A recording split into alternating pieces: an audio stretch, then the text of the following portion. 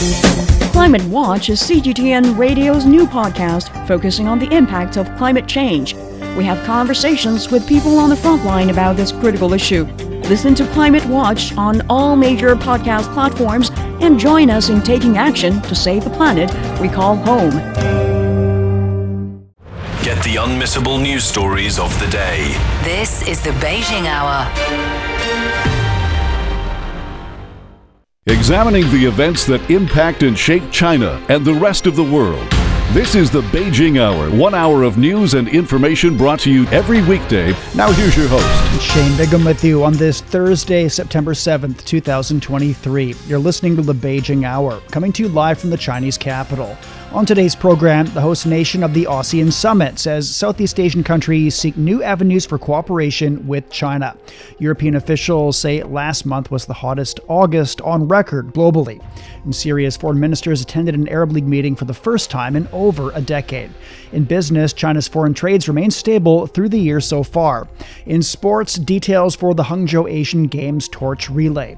In culture and entertainment, a laboratory protecting China's irreplaceable cultural relics. Now the day's top stories. Indonesia's foreign minister says Southeast Asian nations are seeking new avenues for cooperation with China to help promote regional stability. The remark comes in response to Chinese Premier Li Cheng's address at the China-ASEAN Summit in Jakarta. Spokesperson Tiku Faizasia underscored the importance of ASEAN and its close ties with other countries in the region. There are potential for ASEAN China to further increase the relations. If you follow the ASEAN plus China meeting yesterday, I think quite clear that there is a lot of expectation from the two sides for the continuous engagement and positivity of the tone of the discussions. If you compare in many other regional organizations, there is no such opportunities for countries from the East Asia to get together and explore issues, including countries away from the regions who have interest for peaceful and stability within the region. So with all the good intention, we do hope this is one of the forums that contribute for peace and stability in ASEAN and wide regions. China's premier also attended an ASEAN Plus 3 summit where he urged Asian countries to act in the overall interest of peace and development in Asia and further promote regional economic integration. China spent many years working with ASEAN countries to improve healthcare. A hospital in Guangxi, which borders Vietnam, has set up online clinics and sent medical teams to assess health conditions in these other countries. Wang Ziheng has more. Many elderly individuals in Laos have endured prolonged periods of blindness due to severe eye ailments. Upon the arrival of a medical team from China, they received treatment and regained their sight. Team leader Zhou Wenjin says the patient's conditions are more complex and challenging compared to those he encountered in China. It's quite surprising. I never knew how tough it is for the local people here to regain their eyesight from cataracts. If we didn't come, they might not have had much hope of seeing again. Even though we've done lots of surgeries back home, it's really hard here. Many of them have been blind for decades, which makes the surgeries even more complex. In 2 weeks, Zhou's team successfully performed surgeries on more than 150 patients. The oldest patient was 97 years old. Zhou says the most moving part was when the elderly individuals expressed their gratitude after seeing the light. These people lived in very difficult conditions without sight. Following the surgery, the very next day, they could see. The heartfelt gratitude they expressed, with hands joined in thanks, showed me how meaningful this work really is. Zhou and his team have also collaborated with local medical workers to discuss the cases they encountered and give treatment advice. The first affiliated hospital of Guangxi Medical University, where Zhou worked, has launched 10 projects to promote more medical cooperation between China and ASEAN nations. One of these initiatives is an online clinic platform available in 8 languages, which aims to help people from ASEAN countries access medical resources and treatment options in China. Hospital Director Chen Junqiang explains. We have noticed a growing need for medical guidance and management in ASEAN countries. Using an internet-based platform, medical workers from those nations can share CT scans and patient data, especially for complex cases requiring further consultations. Our expert team can then remotely review the information and provide consultations through this platform. Meanwhile, doctors from China and Vietnam are working together to write a book about how to treat common surgical diseases. Chen says China and ASEAN countries have been creating opportunities for more medical collaboration, such as international medical student education and resident physician training. For the Beijing Hour, this is Wang Zihang. Chinese ambassador to Indonesia, Liu Kang, says the Belt and Road Initiative aims to promote the development of participating countries through enhancing connectivity. He also highlights the benefits of the Belt and Road, including growing investment in GDP.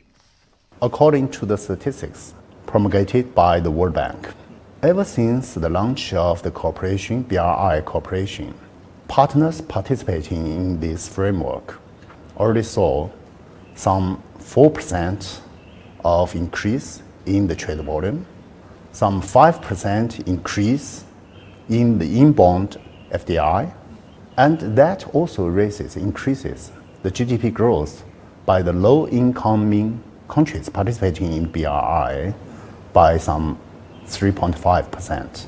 More than 150 countries and 32 international organizations have signed up for cooperation since Chinese President Xi Jinping proposed the Belt and Road Initiative 10 years ago.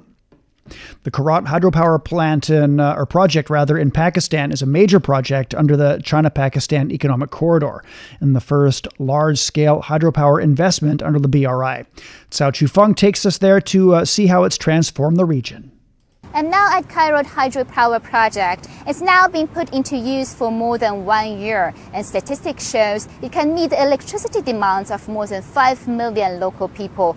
It's also a well-integrated project of the general plan of Pakistan that tries to upgrade its energy system into one that's more reliant on renewable resources. Statistics shows right now 1/5 of electricity demand in Pakistan are met by using coal, and majority of these coal are imported from overseas. Increasing the use of renewable resources, not only it would help protect the environment, it also means maximum use of local resources and reduce costs.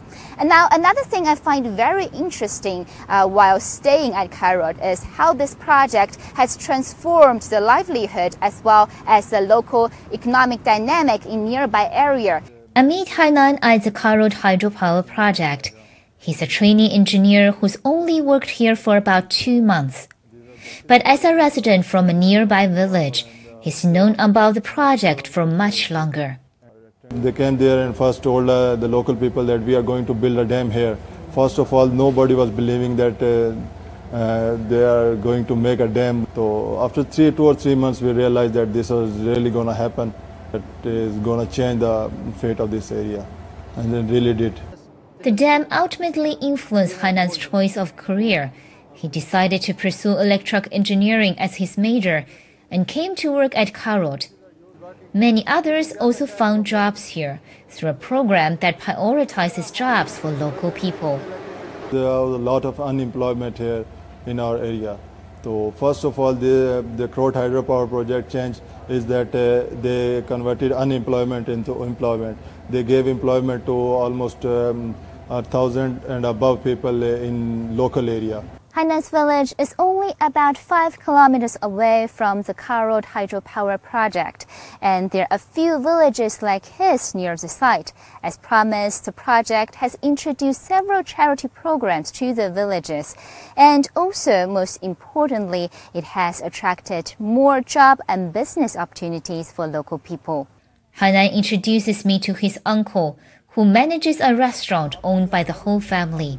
He says the Karat hydropower project has increased customers, turning the humble restaurant into the large one seen today.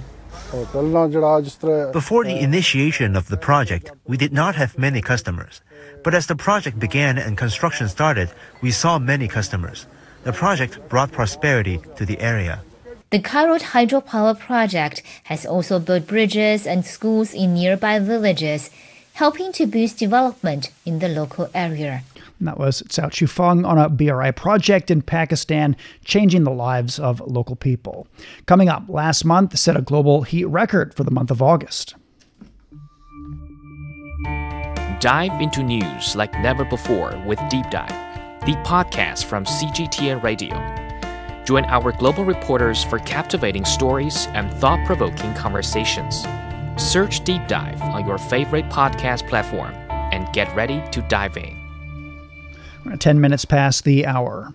Well, last month was the hottest August on record globally. The European Union's Copernicus Climate Change Panel says it's the third straight month the temperatures have set such records. August is estimated to have been 1.5 degrees Celsius hotter than the pre-industrial average. Many parts of the world have suffered extreme weather, with places including Brazil and Italy being pounded by torrential rain and floods, and others such as Canada and Spain fried in wildfires. Meteorologists say it's time to stop treating climate change and pollution separately. Owen Fairclough has more.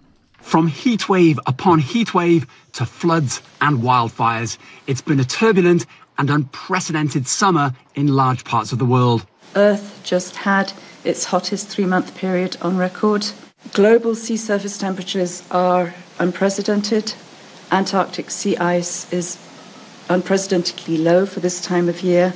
That's according to the latest data from the European Union, which found temperatures in June, July and August were nearly 17 degrees Celsius or 62 degrees Fahrenheit above average. But it's also been wet, with record rainfall in parts of Australia, Brazil, Chile and the US, and drier than usual, leading to wildfires, including a record number across Canada, whose effects were felt as far away as Europe. It's all created a potent atmospheric cocktail contributing to climate change. And given the correlation between pollution and climate change, some scientists say it's time for authorities to think differently. Air quality and climate change should be studied not a separate subject, but should be studied together. They are inseparable in the sense that many of the gases that are responsible for climate change are also emitted by the same sources that cause air pollution. The United Nations is calling on countries to use forthcoming multilateral forums like the G20 to accelerate efforts to stop irreversible climate change. That was Owen Fairclough reporting.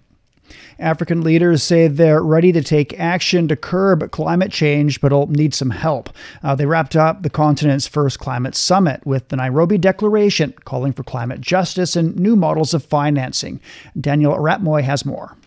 The Nairobi Declaration highlights major challenges and opportunities for a more equitable climate regime. It provides African countries with a platform to make a strong case for support at the forthcoming COP28 meeting to be held in the United Arab Emirates. At the summit, we've clearly heard from Africa that its priority is to pursue an accelerated transition.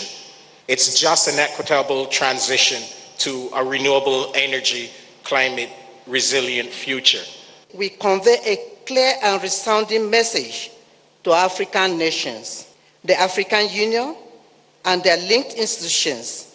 The voices of African women should never be an afterthought.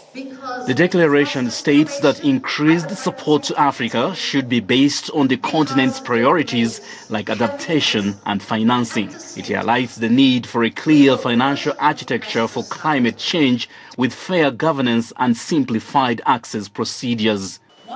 It further stresses the need for African countries to take hard decisions and make uncomfortable changes to set international consensus on an Afrocentric and globally inclusive path into an African future. The leaders unanimously agreed that their efforts to achieve prosperity will not succeed if there are no opportunities for the youth.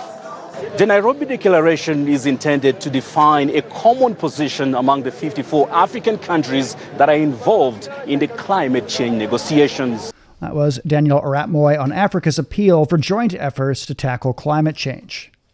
Brazil's announced financial support to municipalities that have reduced deforestation rates in the Amazon rainforest the most. President Luiz Inácio Lula da Silva says they're going to allocate $120 million from the Amazon Fund in 2025 to municipalities that are considered priorities in the fight against deforestation and forest fires. The funds will be allocated to projects presented by the municipality itself. These funds will be essential for environmental land regularization projects, monitoring and control of deforestation, fires, and sustainable production activities. The president also signed the creation of 2 indigenous territories, the network of conservation areas next to the indigenous Yanomami territory, to act as a buffer against invaders, mostly illegal gold miners. Data shows deforestation in the Amazon fell 66% in August to its lowest level for the month since 2018. The figures in the first 8 months fell a cumulative 48% from the same period of 2022. Deforestation contributes to half of the greenhouse gas emissions in Brazil. The country committed to reducing carbon emissions by 37% by 2025 under the 2015 Paris Agreement. Residents in Taiwan have staged protests against Japan's discharge of nuclear wastewater from the Fukushima power plant. They also question claims by the Democratic Progressive Party authorities that the impacts are negligible. The act, which damages human society and marine ecosystems and threatens the conditions for human coexistence, violates the principles of public welfare and justice. Such an act is highly domineering and is a crime. It is widely known that the cancer incidence rate among residents of Fukushima is 118 times higher than in other areas. As victims, Taiwan residents have the most say. Today we stand up and urge the Democratic Progressive Party to completely ban the import of nuclear-contaminated food from Japan. We also call on our people to avoid seafood products polluted by nuclear radioactive water. In an online poll of over 50,000 people, more than half said they'd not eat Japanese seafood. Venezuela has been suffering blackouts during a long-running energy crisis, but solar energy has emerged as a practical solution. Mary Trini Menya has the story. The electricity just went out, and it's time to turn off all kitchen appliances at Marilyn Gonzalez's home. Sudden blackouts have damaged several of her electronic devices. Power outages have become frequent across Venezuela, and especially in Maracaibo, for over a decade. We don't know if it is going to last 2 or 3 hours or 4. Over the last few weeks, power cuts have lasted between 3 and 4 hours. An aging electrical grid, underinvestment and corruption are among the main causes of the power failures, according to experts. In 2019, a nationwide blackout left most Venezuelan cities in the dark for a week. More than 200,000 power outages affected the country in 2022 alone. The crisis has pushed many people to look for solutions, and they are turning their eyes to other sources of energy. Some are looking up, finding an answer in the sun. Augusto Pradelli is an entrepreneur and former race car driver. He combined his knowledge and creativity to fight the scarcity of gasoline and electricity affecting his country. 3 years ago, the 63-year-old inventor came up with the idea of solar and electric-powered cars. So far, he has developed 7 prototypes, transforming old golf carts and using recycled materials.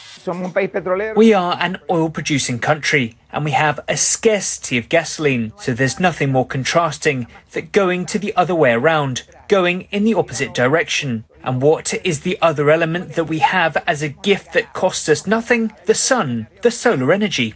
Pradelli's cars can reach speeds of up to 40 kilometers per hour. Some of his models use 2 photovoltaic panels. It takes 24 hours to charge them, and they can run for up to 8 hours or as long as there's solar radiation available. They serve as an energy-efficient mode of transportation. Maracaibo, commonly known as the beloved land of the sun, has great solar energy potential, an area where there is large concentrations of bright sunshine all day long. In Zulia State, we have a constant radiation of almost 4,000 watts per square meter. That means that we can take advantage of solar energy to transform that into electrical generation. Solar panels are gaining popularity throughout the city. Some local malls have installed photovoltaic panels in an effort to keep their businesses open. And the Maracaibo municipality is testing solar-powered traffic lights and offering free charging stations at public squares. A ray of light is giving hope to Venezuelans who wish to come out of the darkness. That was Mary Trini Mena on harnessing the power of the sun to solve the energy crisis in Venezuela. Some students in the United States have a new curriculum this school year. Schools and teachers find themselves in the middle of a debate over how race and racism should be taught at American schools. Some argue that classrooms are not offering true accounts of history. Tony Waterman finds out more. Of all the subjects taught in American schools, this year it's history that's under the microscope, especially in Florida. In July, the state's school board approved a new set of guidelines for how Black history is taught in public schools.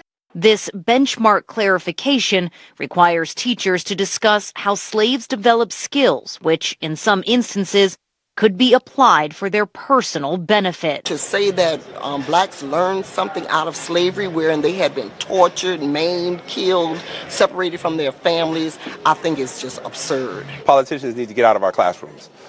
Teachers have the right to teach, and they have the right to teach honest history. And our students deserve the right to have honest and comprehensive history.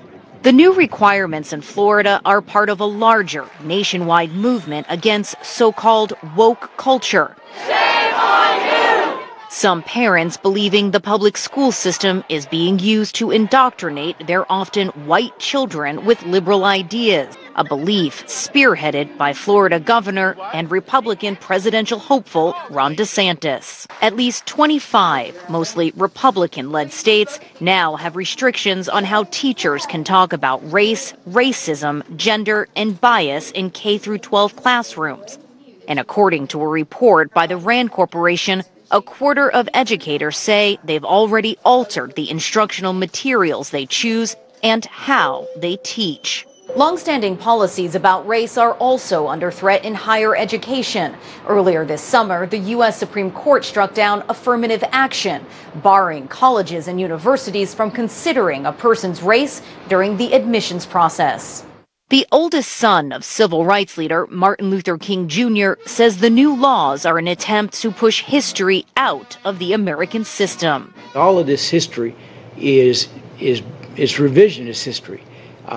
You have issues where hate and hostility and bigotry is at an all-time high. It certainly existed in 1963, but it is metastasized to something that we're not familiar with. A warning that if the next generation doesn't know their true history, they could be doomed to repeat it. That was Tony Waterman on education over racism in the United States. You're listening to the Beijing Hour. Coming up, Syria's back in the fold with the Arab League. Climate Watch is CGTN Radio's new podcast focusing on the impact of climate change. We have conversations with people on the front line about this critical issue. Listen to Climate Watch on all major podcast platforms and join us in taking action to save the planet we call home. 24 minutes past the hour. The Arab League Council meeting of foreign ministers has seen the first Syrian presence in over a decade. Syrian Foreign Minister Faisal Mekdad attended the 160th session of the League in Cairo. Egyptian Foreign Minister Sama Shokri says the return of Syria to the Arab League is of great significance. This return facilitates a more efficient Arab role in assisting our brothers in Syria in overcoming their current crisis, which lasted for more than a decade and filled our hearts with grief. We have emphasized in the decision of the reinstating of Syria on the importance of preserving its sovereignty, the unity of its land, its stability and regional safety. Readmission of Syria to the Arab League was one of the issues discussed at the meeting. Other issues included the conflict between Palestine and Israel, the conflict in Sudan, and the dispute between Egypt and Ethiopia over the construction of a dam on the Nile River. The Arab League agreed in May to reinstate Syria, ending a 12-year suspension. Gabon's military junta says President Ali Bongo Ndemba is free to move about and can seek medical help abroad. The ousted president's been under house arrest since the coup that came after his election win last month. The junta has sworn in its leader, Brice Oligui Nguema, as transitional president. The General Commander of the Sudanese Armed Forces has issued a constitutional decree ordering the dissolution of the paramilitary RSF. The Sovereign Council says the decision was based on the RSF's rebellion against the state, the violations committed against citizens, and the deliberate sabotage of the country's infrastructure. The Sudanese parliament passed a law in 2017 affiliating the RSF with the Sudanese army. Egypt has resumed direct commercial flights to Sudan. The first aircraft from Egypt Air landed in Port Sudan from Cairo this week. The city on the Red Seas remained relatively unaffected by the conflict between the Sudanese army and the RSF. Anastasia Wawiru has more on what economists and those in the aviation industry are saying. Sudan reopened its airspace in the east of the country in mid-August. This was to present alternative navigation for air traffic. Clashes between Sudan's army and paramilitary rapid support forces led to the closure of the nation's airspace in April. Humanitarian aid and evacuation flights had been the exception until now.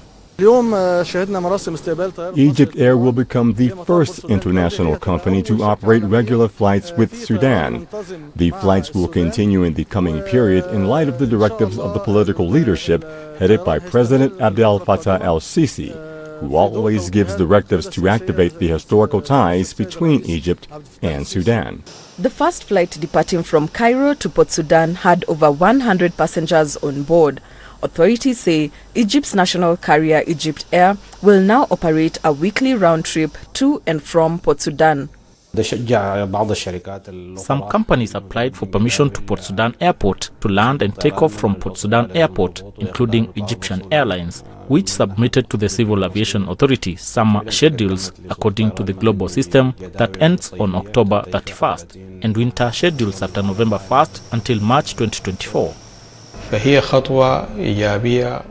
transport movement, as long as there is movement of people back and forth, is linked to the expansion of services, and this means new job opportunities for those working in the field of tourism, hotels, food services, coffee and tea, all of which will certainly increase and thus more job opportunities. The resumption of flights comes after Sudan's army chief, General Abdel Fattah al-Burhan, met with Egyptian President Abdel Fattah el-Sisi. Their talks in the Egyptian city of El Alamein marked the first trip abroad for Burhan since conflict erupted in Sudan's capital, Khartoum. That was Anastasia Wawiru on the resumption of flights between Egypt and Sudan. We're at 28 minutes past the hour now. Beijing's at 23 degrees overnight. Thunder showers and a high of 30 tomorrow. Chongqing's at 27 this evening, then sunny and 37. Lhasa is down to 10 degrees, then overcast and 22. Hong Kong has showers and 27 this evening, thunder showers and 30 tomorrow. Elsewhere, Tokyo's 23 this evening. It'll get a light rainfall and 29 on Friday. Islamabad's 23 tonight, then sunny and 37. Bangkok's down to 26 degrees, then thunderstorms and 33. In Africa, Nairobi's getting showers and 25. And finally to Oceania, Sydney's at 21 this evening, then scattered showers and 26 degrees. Auckland's 9 overnight, then sunny and 17. Port Vila is mostly cloudy and 27 Celsius. It's time for a short break. So far this hour, the host nation of the ASEAN Summit says Southeast Asian countries seek new avenues for cooperation with China. European officials say last month was the hottest August on record globally. And Syria's foreign ministers attended an Arab League meeting for the first time in over a decade. And Shane Bigham with you. Stay with us here on the Beijing Hour. Experience the musical classics of the East. Mingle with the masters of Chinese music.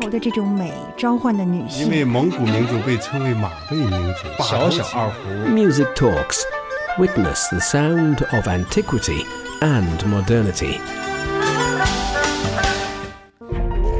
We all enter this world with the universal greeting. We then learn to speak. Bonjour, comment allez-vous? Hoy estoy muy contenta. Though our languages, cultures, and traditions may differ, we still share one thing in common. We have hope for humanity and the world. An additional German railway company Deutsche Director of the International the 26th Monetary United Fund, Nations Krista Climate. Lena. Hear the difference with CGTN Radio. Join our global network to connect with the world. CGTN Radio. Hear the difference. I love you. 我爱你. This might be the easiest way to say I love you, since there are so many other romantic expressions. No matter if you're a rookie 你好，我的中文一点点 or a sophisticated learner, 我来北京5年了，我是本地人。 there is definitely something that will interest you. Check out Takeaway Chinese, a word that starts with 你好. Examining the events that impact and shape China and the rest of the world. This is the Beijing Hour, 1 hour of news and information brought to you every weekday. Now here's your host, Shane Begum with you on this Thursday. Still to come. In business, China's foreign trades remain stable through the year so far. In sports, we have details for the Hangzhou Asian Games torch relay. In culture and entertainment, a laboratory protecting China's irreplaceable cultural relics. Contact us. You can email audionewsroom@cgtn.com or follow our X account, formerly Twitter, @CGTNRadio. First of all, though, checking the day's headlines, here's Zhu Tianlu. Thank you, Shane. Delegations from China and Australia have met in Beijing for a high-level dialogue. It's the first time the dialogue has been held since 2020. China says both sides have common goals, and Australia says it wants to stabilize relations. U.S. federal prosecutors are planning to seek a grand jury indictment of the son of President Joe Biden before the end of this month. Hunter Biden is accused of possession of a firearm while being a drug user. Prosecutors are also investigating Hunter's business dealings. The Presidential Election Tribunal of Nigeria has rejected challenges by an opposition rival to President Bola Tinubu's victory in the February vote. Judges have dismissed all claims by Labour Party candidate Peter Obi. Media reports say the complaints included fraud, charges that the electoral authority broke the law, and allegations that Tinubu was not eligible to run. The election results on February the 25th showed Tinubu had won 37% of the vote. Obi and People's Democratic Party candidate Atiku Abubakar asked the court to invalidate the election, alleging irregularities. Some residents in Lagos say people are complaining because the candidates are supposed to act as Democrats. Look at what is happening. They are already sounding like, even in the judiciary. Right now, it's ongoing. Even in the judiciary, they are already acting like rulers. If it is Tinubu, then no problem. If it is Obi, no problem. But I know there's nowhere they can take it to. Tinubu will still be the winner. Because it's all glaring that we know what is going on in this country, that there's no how. Obi and Abubakar can appeal to the Supreme Court to strike down the tribunal ruling. The appeal must be concluded within 60 days of the date of the tribunal judgment. Tinubu took office at the end of May and has introduced a series of reforms hoping to put the economy back on track. A cyclone in southern Brazil has caused the rain-triggered floods in dozens of cities. The storm has killed more than 30 people and left over 1,600 homeless. Local resident Marcos Antonio Gomez says it's the fourth time in 15 years that his house has been damaged by floods. A água veio muito rápido, subia 2 metros. The water came very quickly. It was rising 2 meters an hour and we were here. We started to take some of the furniture and put it on the second floor to try to save it, and we got out very quickly. I think it was about 5 o'clock in the afternoon. We already left with the water taking the cars and what it found. It was quick. Search and rescue efforts are focused around the Taquari Valley. More heavy rains are expected. Authorities are maintaining flooding alerts for 3 rivers.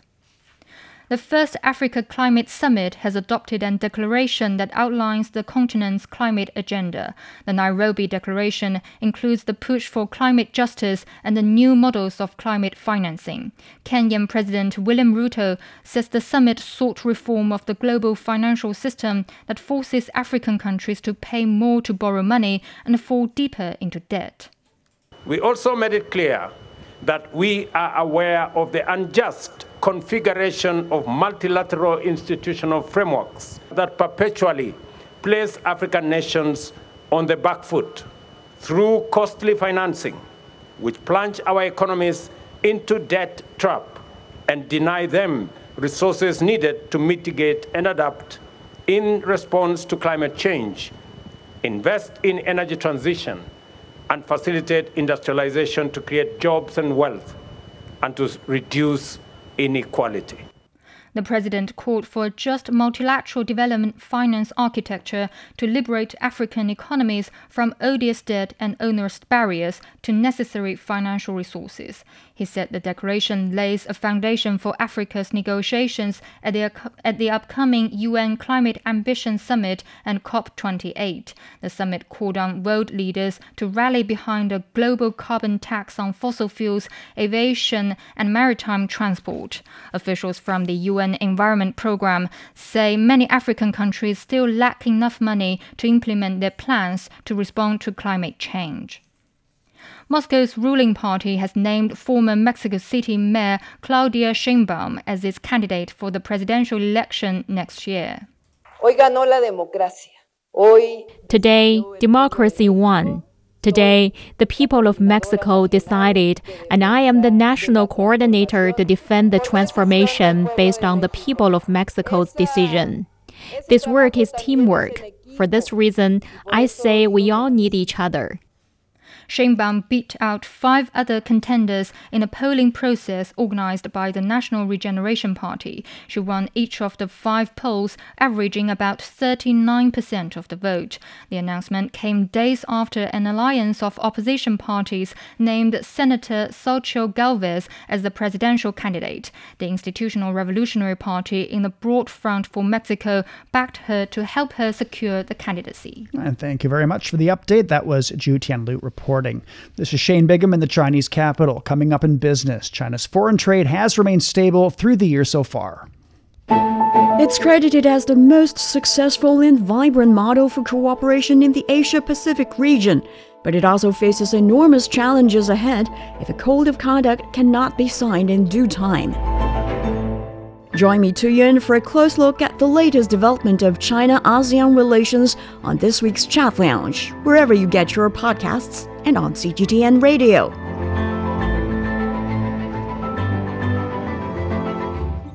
At 37 past the hour now, turning to business, and stock markets on the Chinese mainland finish lower on Thursday. Timothy Pope has more. The Chinese mainland markets were reacting to a couple of things that pushed the Shanghai Composite Index down by 1.1% and the Shenzhen component by 1.8%. But it is important to note that while the vast majority of stocks were in decline, trading volume was still pretty low. As to the reasons, we're looking at trade data. It was a bit better than the markets had expected, but shows both imports and exports remaining fairly soft. Chinese chip stocks were also hit by more calls from at least one US lawmaker to restrict chip and equipment sales to Chinese businesses. That pushed Hua Hong Semiconductor down by 5.4%. Gigadevice, another semiconductor maker on the Shanghai Exchange, was down by 1.6%. In contrast, PetroChina was one of the major gainers for the index in Shanghai, rising 2% after the decision by Saudi Arabia and Russia to keep production curbs in place through the end of this year. And those gains came despite a pullback in the price of crude oil on some worries over seasonal demand and the potential for slowing demand for fuel here in China. That was market analyst Timothy Pope in Shanghai. In Hong Kong, the Hang Seng Index dipped around 1.3%. In Japan, the Nikkei was down around 0.8%. China's foreign trade in the first 8 months of the year was relatively stable compared to the same period of last year. The overall trade volume from January to August came in at just over 27 trillion yuan, down by 0.1% from the same period last year. Yuan-denominated exports rose around 0.8%, while yuan-denominated imports declined by 1.3%. The trade surplus stood at 3.8 trillion yuan. And for August alone, yuan-denominated trade saw a monthly jump of 3.9%, despite slipping 2.5% on a yearly basis. Yunnan province is located in the deep southwest of China. Without any coastline, the province has 4,000 kilometers of border neighboring 3 countries. To compete with coastal provinces in the east, Yunnan officials are positioning the province as a hub for South and Southeast Asia. Wang Tianyu has more. In southwest China's Yunnan province, nature is very colorful, and in the provincial capital city Kunming, the air is aromatic. Kunming has a nickname. It is called the City of Flowers. The temperature here is mild in all 4 seasons, which makes it a perfect place for blossoms. Here, you can buy a bouquet for the price you would normally pay for a single flower elsewhere in the country. Importing fruits from Thailand and exporting flowers to Singapore. This kind of trade is what the Yunnan province has always done in the past few decades. However, the border province has greater ambitions. It dedicated to building itself into a high-quality trading hub facing South and Southeast Asia. The energy trade is one of the sectors seeing profound development.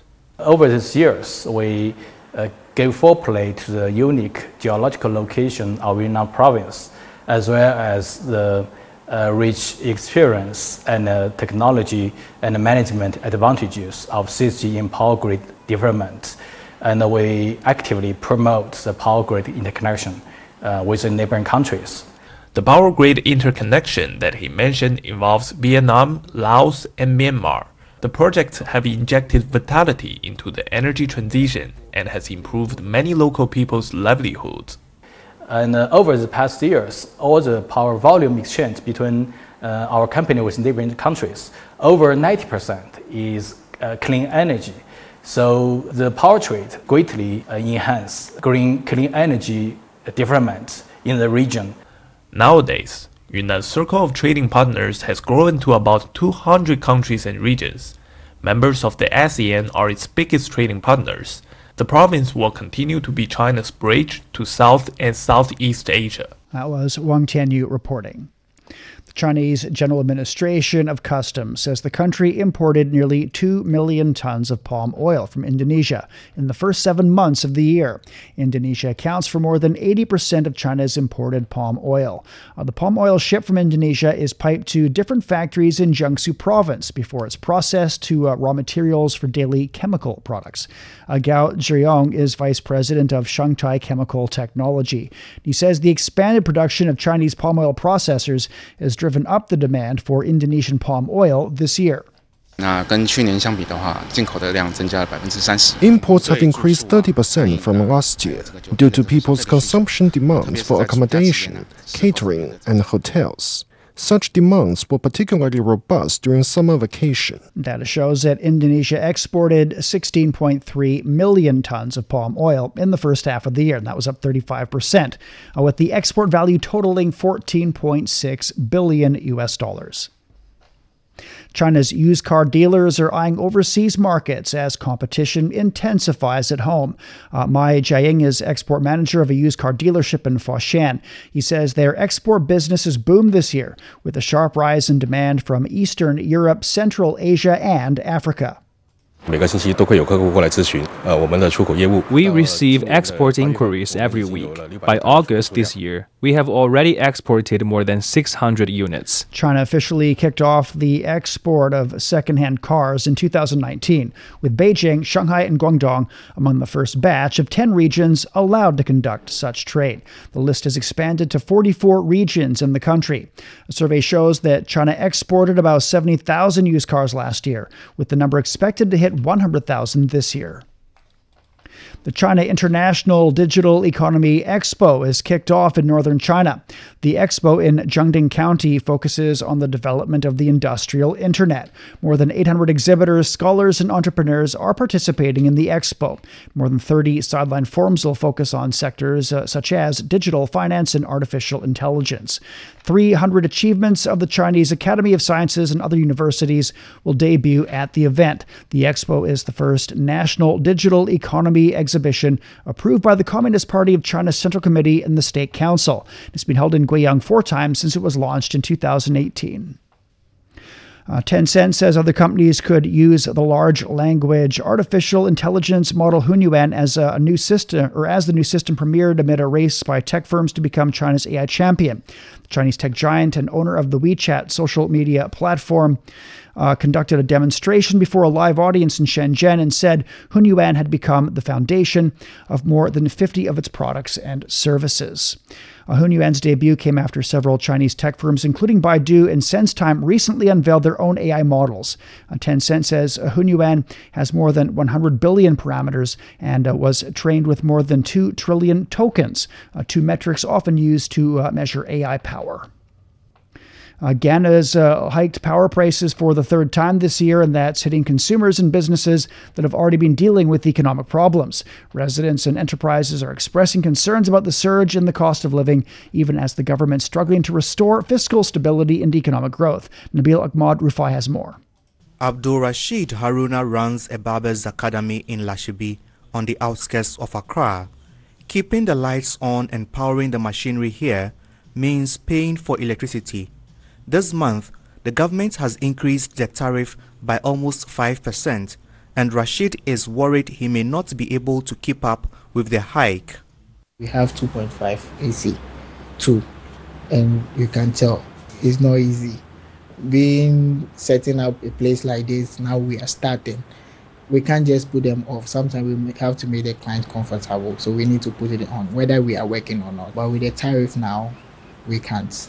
It's been too much. Before we used to buy at least maybe 1,000 a month, but now it's 2,000. This is the 3rd time the utility regulator has increased the cost of electricity this year. In 2023, the electricity tariff has jumped by nearly 53%. When the price of electricity or water goes up, you see the impact trickling down into other sectors of the economy. At this commercial hub in Accra, the cost of goods and services has already begun to shoot up. The utility provider says the price rise is necessary due to the combined effect of local currency depreciation and rising inflation, which is making it more expensive to produce power.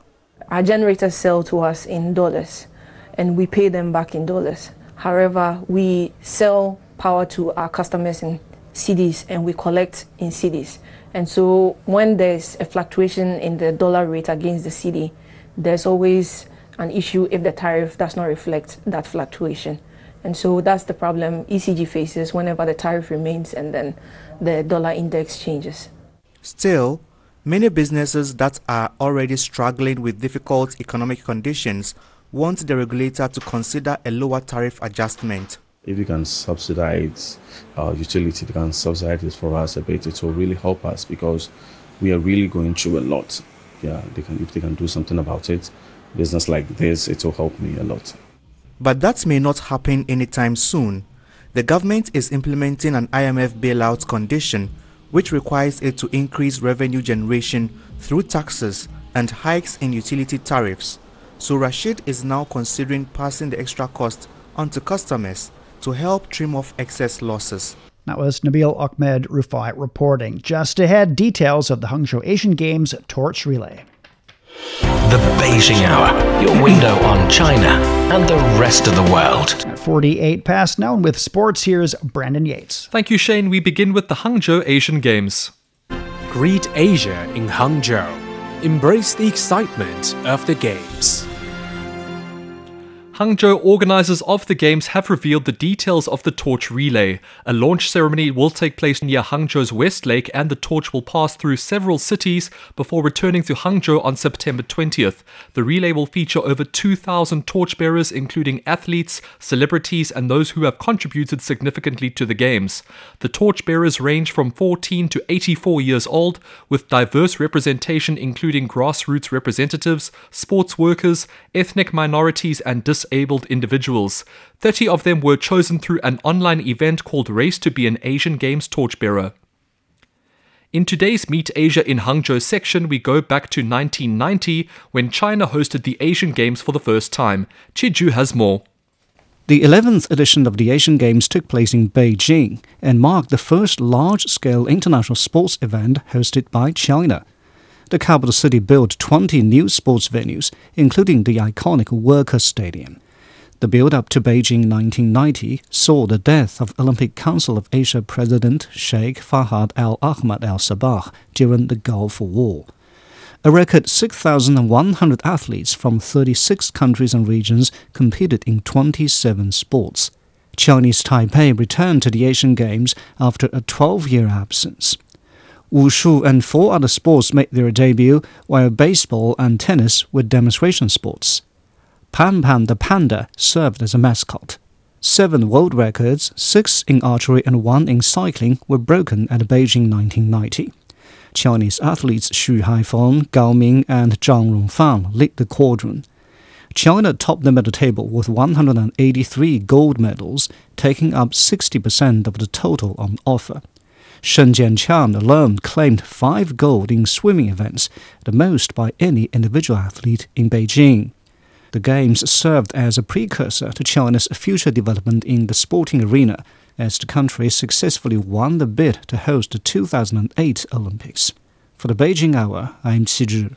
China defeated Chinese Taipei 3-0 to win the men's team title at the Asian Table Tennis Championships in Pyeongchang, South Korea. They have also secured a qualification for the event in the Paris Olympic Games in 2024. Wednesday's title marked the 23rd time that the men's team has won the tournament. They also join in on the success of the Chinese women's team, who also won the event this year. In tennis, China's Zhang Qinwen has been knocked out of the US Open. Second seed Aryna Sabalenka defeated Zhang in the quarterfinals 6-1, 6-4. Sabalenka now advances to the semis. Zhang reflected on what she could do differently if she faces Sabalenka in the future. I think the next time if I have to play against her, that I have to deal with especially the return, how to handle it, her service game. Yes, and if you just talk about result, of course it's not bad for me, but honestly, in my mind, I really want to go to farther. Madison Keys has also advanced to the semi-finals after defeating Marketa Vondrousova. On the men's side, Daniil Medvedev defeated Andrei Rublev in straight sets to advance to the semis. He touched on the extreme heat at the tournament this year. It was brutal. The only good thing I see in these conditions is that both suffer. So usually there is not one that suffers. So it's tough for both of us. Carlos Alcaraz is also through after defeating Alexander Zverev. The semi-finals for the FIBA Basketball World Cup are set. Following Wednesday's action in Manila, 4 teams remain in the competition: the USA, Germany, Serbia, and Canada. Serbia will take on Canada on Friday, while the USA and Germany will lock horns later on the same day. In football news, Spain's World Cup winning forward Jenny Hermoso has accused Spanish FA President Luis Rubiales of sexual assault. The accusation comes after the widely reported incident which saw Rubiales kiss Hermoso on the lips after the Women's World Cup final, which Spain won 1-0. In addition to facing criminal charges, the suspended Rubiales remains the subject of ongoing probes by Spain's top sport court and by world governing body FIFA. On August 28th, Spanish prosecutors offered Hermoso the opportunity to file a complaint against him. Hermoso had 15 days to formalize the complaint and did so in person this week. And finally, promoter Frank Warren has launched an appeal to have Daniel Dubois' world heavyweight title defeat to Alexander Usyk declared a no contest. He is also hoping to force an immediate rematch. Dubois floored Usyk in the 5th round of their fight in Poland. However, it was declared a low blow, giving the Ukrainian time to recover before he went on to stop the Londoner in the 9th round. The World Boxing Association has confirmed receipt of the appeal and will proceed with a review as per the regulations. And thank you very much. That was Brandon Yates reporting. Coming up in culture and entertainment, a laboratory protecting China's irreplaceable cultural relics. The US Open Grand Slam tennis tournament has been incredible to watch this year for a few reasons. Join us for this week's episode of Sideline Story, where we'll be taking a closer look at the excitement.